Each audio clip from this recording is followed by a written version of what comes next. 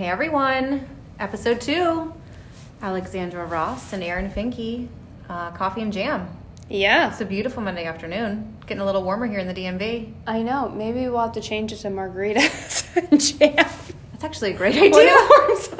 Margaritas and jam. I love it.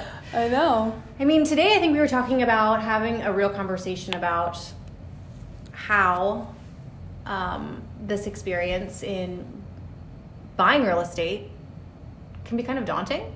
Emotional. Real emotional. Yeah. And how we as professionals maybe I feel like we're desensitized. Yeah. Right? Because we have the conversation every single day. Yeah. I think about that a lot. We talked about how I talk fast. You know, sometimes I find myself in a conversation with a borrower and go, let me just slow down. I forget that I have the same conversation every day and you don't.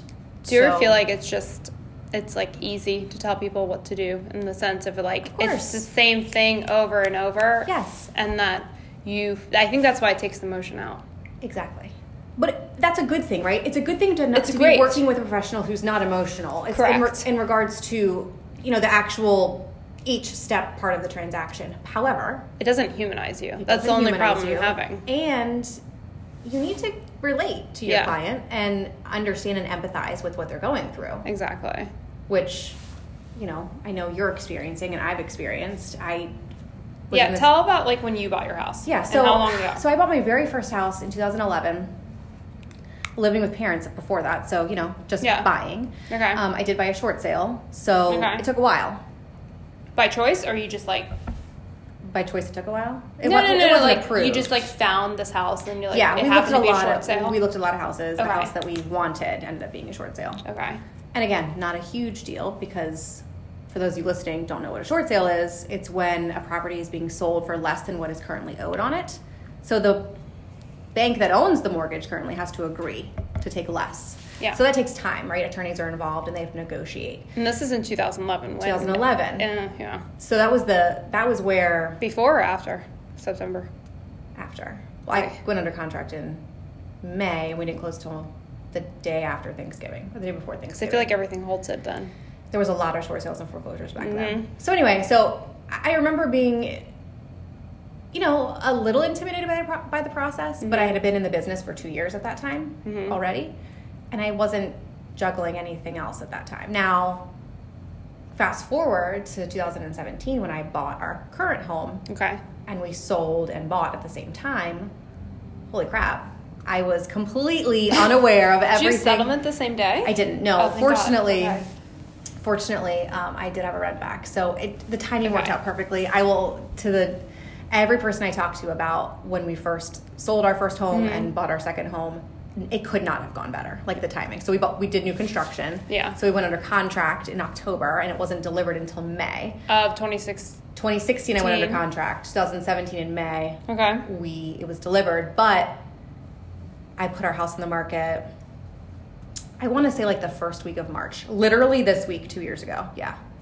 So the first week and a half of March, first week and a half. Were you anxious? I was terribly anxious because I didn't have to sell my home, quote unquote, to buy my next one, but I didn't want 2 mortgages. I wanted to. No. And I also had an 18-month-old at the time.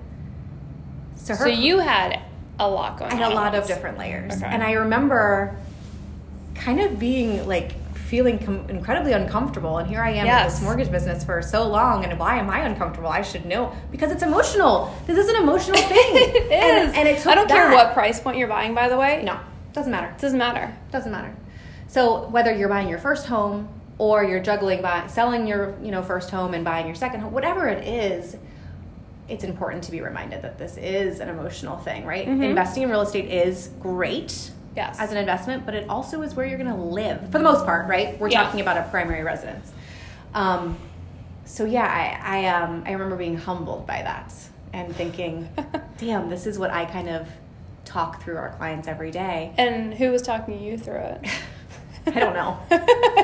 Yourself. Happy hour? I was going to say. I think it was Clyde's in Tower Oaks that was walking me through it. What pep talk did you give yourself? No, there was a lot of wine and a lot of vodka. Did you cry? I cried a lot. I feel like I can relate. Oh my God. For those who don't know Chong. Oh, Chong Yi. Yeah. We'll have to put up a photo of Chong and what he does. Yeah, I'll take a picture. And he's running away. He's through the glass. We're in a conference room, and it's glass doors and a glass wall. No, he's gone. Anyway, but anyway, to the point of having a real conversation about real estate, it's not just facts. It's not just what loan programs are out there. No. How much can I afford? What down payment do I need? Let's talk about your emotional state and what to expect through the process and what's normal. Guys, this is normal to feel this way. Yeah. Like any large purchase is generally exciting. It's usually your largest purchase you'll ever make. More than likely the largest indebtedness that anyone will have in their life. Mm-hmm. More than likely. Yeah. But, and it's not just it's not a car. It's not. No. It's your home. It's your home. And you plan to make, and it's an appreciating asset, right? Yes. There's all these things, all these layers to it. But I think it's a really interesting thing to be reminded of, that to your point about it's a lot easier to give someone direction than to take direction. Yes. So Alex, do you want to share? I was thinking about it. It was funny. I was like, how many times have I told people like what to do and how to do it? And then here I am, and I'm like, I basically did the fucking opposite of what you, right? Yeah. So for me, obviously, Aaron and Chong are doing my loan. I'm a first-time home buyer. Which I completely forgot. About. I'm thinking, and again, it's a stigma of being in the business that we are 100%. That I own so much. Yes. But that's a whole nother topic, because that's funny, because it's the persona I give out there. Exactly. The persona I give out there, you would think I own multiple properties. Mm-hmm. Now, I've done transactions with multiple properties and like our name's on it, but like we never end up buying, we end up flipping the contract. So I never like had any emotion attached to it. Sure. And I think what started to get me wasn't so much the actual like purchase, it was the okay, now I got to give you all the paperwork, and it's the bullshit that everyone has to go through. Oh, it is, and then I started to relate to my buyers on it. I was like, oh, why does it take you so long to get your bank statements? Because it's a pain in the neck. I get it. It is like I was drained Friday, and then when I got everything into you and your underwriter. Emailed me 10 things. Processor. Processor. I wanted to freaking cry. Yeah, of course. I was like, why? Yeah. Why? And then I have this fear, which I'm sure is normal. It's a story you're telling yourself, I promise you. Yes, I have this fear that, like, it won't get approved. So it's so funny you say that, Alex, because, again, I've been in this business 10 years now, and that's how I felt. I feel like... When I was like, what's going to happen? And my loan's going to be declined. Like, I know everything that could go wrong. I know. And I was telling myself that something was going to happen. Have, like, a backup plan in my freaking head. Because to me, I'm like, okay, but that's the kind of agent I am, that I know that, like, if something doesn't happen for a client, then I already know how I'm going to help them. You have to have a contingency I'm going to have... Plan B. So I was talking to Josh about it. I'm like, so, like, if I don't get approved, what's gonna happen? Yeah. He's like, you'll be approved. I'm like, but that's again, to your point, it's totally natural to feel that way. Yes, it makes you a human, right? Yeah. And it doesn't matter how long, at least for me. And I don't know if it has something to do with being a woman, and I worry a lot because I remember my husband was like, you're worried? Has he bought a house? Like, Josh has already bought a place before. Yeah. No. But he's never bought a place of this caliber. Right. But he's been through the process. He's been through the process, and he went through the process. But he went through the process before the market crashed. Oh, so it was right loosey-goosey before. back then. Yeah. And then he ended up short selling his place. Right. For market conditions. Yeah. And so... It's scary, right? You have to put your neck out there. I'm not even scared about, like, the payment. That doesn't even scare me. None of that bothers me. What bothers me is the process of just someone saying you're approved. It's like, why in the hell? Well, I'm, like, seeking validation. You are approved because I ran you through Desktop Underwriter. You're approved. Not worried about it. But I get it. And again, it's just like when I was negotiating with the builder. And I was worried, like, what's going to happen? I don't know. I don't know that side, right? I don't know what's acceptable. I rely on my real estate agent at the time to handle that. And I didn't know, just like you're coming to me like, so am I saying this correctly? I don't want to put any words in here that could mess things up. Yes. And it's so funny that we're in this position, like, that you just said that, because I understand negotiations very well with builders and how we negotiated our sale. We went under contract, just for listeners, a year ago. Yep. And we were able to negotiate them to release just that house in that stick of homes. Mm-hmm. And they're like, okay, that's fine, but we can't publicly release it until like October. Right. So they couldn't do anything. That was fine. I gave them money. And then that's the other problem. I was like, oh my God, I got to source all these checks from a year ago. It's not a problem. No. But it's more just homework. Like, it's just more homework. Yeah, exactly. Because then I'm like, wait, where did it come from? So that, and then here I am a year later doing all this. But I was thinking about, like, it's not, to me, what you just said is very easy to negotiate with the builder. Right, and for me, the loan process is very easy. And here we are together talking about this to listeners of what we think is easy. It's all relative. Yes, and I'm like, what you thought was stressful is easy to me. Mm-hmm. Mm-hmm. Yeah. And when you're like, well, I'm sure, I'm like, Alex, it's fine. Just, it's work history. Just fill in what it was. Like, I don't know what to, like. Yeah. But that's so telling because I know. You don't, why are you asking me this question? What are you looking for there to be a problem? Here's the other thing, and I told Josh, we were talking about it, I'm like, I actually haven't dealt with a loan in over a year. All my buyers have been cash. Yeah. I've only been dealing with sellers and buyers. So I forgot about this process altogether. And I was like, what? Right. I had no idea. And then when you guys were sending, I guess Josh like the updated stuff, and he's like, you haven't seen one? I'm like, dude, it's been like over a year. Yeah. And I remember we talked about this a year ago. I'm like, that's just how but that crazy. was a year ago. Yeah. How much has changed? So to the listeners, the point is that it's a great thing to buy real estate. And it's going to feel a little uncomfortable. It's going to. Yeah. I mean, if you're a human, which most of us are, you're going to feel some degree of emotion and or discomfort in something that's unfamiliar to you. I think people are going to feel a lot more discomfort too because you have to share. You have to be vulnerable. Oh, absolutely. You're opening up your finances. That's right. Everything. And you're thinking, probably, I've heard this before, people are like, oh, they're going to judge me. Oh, yeah, no. And I tell people all the time, tell buyers, I'm like, I don't care if you can afford $50,000 or $50 million. I just don't care. You just got to be honest. And that's the hardest part. That is such a good point. Because you're right. There are people who are very fearful of being judged. So therefore they kind of try to puff up a little bit. And I understand why, right? Self-preservation. Like people think that they need to put on this show. But I'm telling you, and this is such an important piece, just like you said, for me to do my job best, I need to know it all. I need to know your insecurities. I need to know your pain points. I need to know what I need to literally, I joke that it's about, like it's truly like we have to start dating. Because I need to know everything about you. Yes. For me to meet the needs that you are expecting, the expectations that you have for me. And the same thing I would imagine is on the sales side. Like on the sales side, they can hide it a little more because we don't need to go in depth with their finances. We just need to know, like... They can hide the details. But they're going to have to say, I can't look at that house because I am not approved. Exactly. Which is usually why... But some people, I'm sure, go anyway. Even if they know... Usually we try to get them completely pre-approved. So you have all the information. So I have all the info, and I know where I can push the limits on certain things.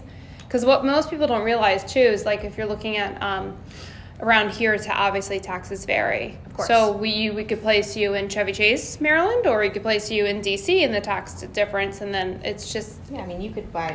two houses right next to each other and the taxes are going to be different. Same thing with condos, and not everyone realizes that with a condo you also have to factor in your condo fee and a bunch of other things. So especially if someone's approved to a certain point and then, like, let's say they didn't take into consideration the condo fee that's down in Bethesda, $600-$700 $1,000 a month. I was going to say like average $500. I can afford a $500,000 condo. Great. Well, what about the you can take out the second loan for the condo fee? But yeah, so I think Do you find that it's for you? It's like I think buyers have to be more vulnerable because you're meeting them or you're having a conversation on the phone, and I think that's where like unfortunately like Rocket Mortgage or wherever succeeds because same thing like dating. It's like online dating or something. You can hide behind but at the end of the day, you still need to share about the spaceship mortgage that I remain nameless, but Alex just said. I just said it. This is not an ad sponsored by Rocket Mortgage. I just because we had the conversation about like people ask, well, what happens if real estate just becomes where you don't need agents anymore and where we can just anyone can get into a lockbox? And I'm like, well, that is a a walking lawsuit right there. Absolutely. And I still think there's always going to be need for a real lender that you have to meet with. Connection. Brick and mortar. And same thing with an agent. Yes. You need a human connection. Well, you want to, at least for me. Like, there are people who, as you described, don't want to sit in front of me and don't want to take the advice I'm going to give them and don't trust me. And that's fine. I don't want to work with them anyway because they don't value the advocacy that we offer our clients.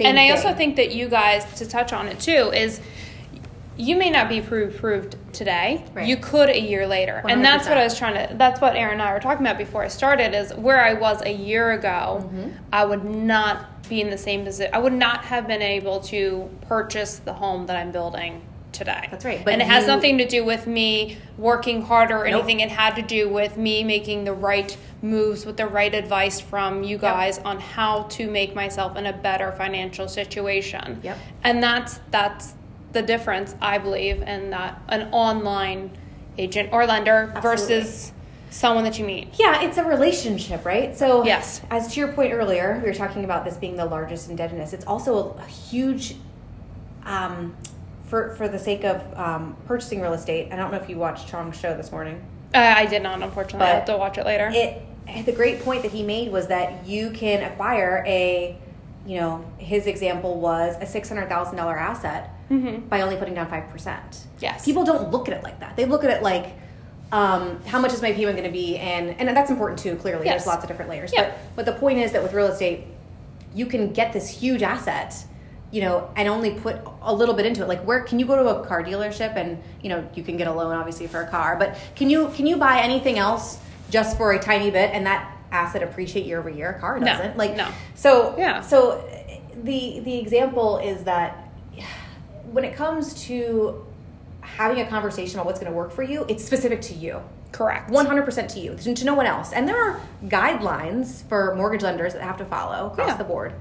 But your story is your story. And without all of your little intricacies and goals and timeline, like, you can't just put a square peg into a round hole. We have to figure out what it is that's important to you, what is in the way, if anything. Yes. Right? And identify all the steps you need to take. Sometimes it's only a couple, right? Some people are just scared. And the couple could take months. Absolutely. Or a year. Or a year. Or more. It just depends. Yes. But to your point, you set a really high goal for yourself. Extremely high. And you knocked out each step. And here you are. And that's a testament to how, even if maybe you're not wanting to buy a house today, you need to identify what it is that you need to do in order to be ready when the time is ready for you. Right? Not just fiscally, but also emotionally. Correct. Right? Because you could be ready emotionally and not be ready financially. And you can be ready financially and not ready emotionally. So,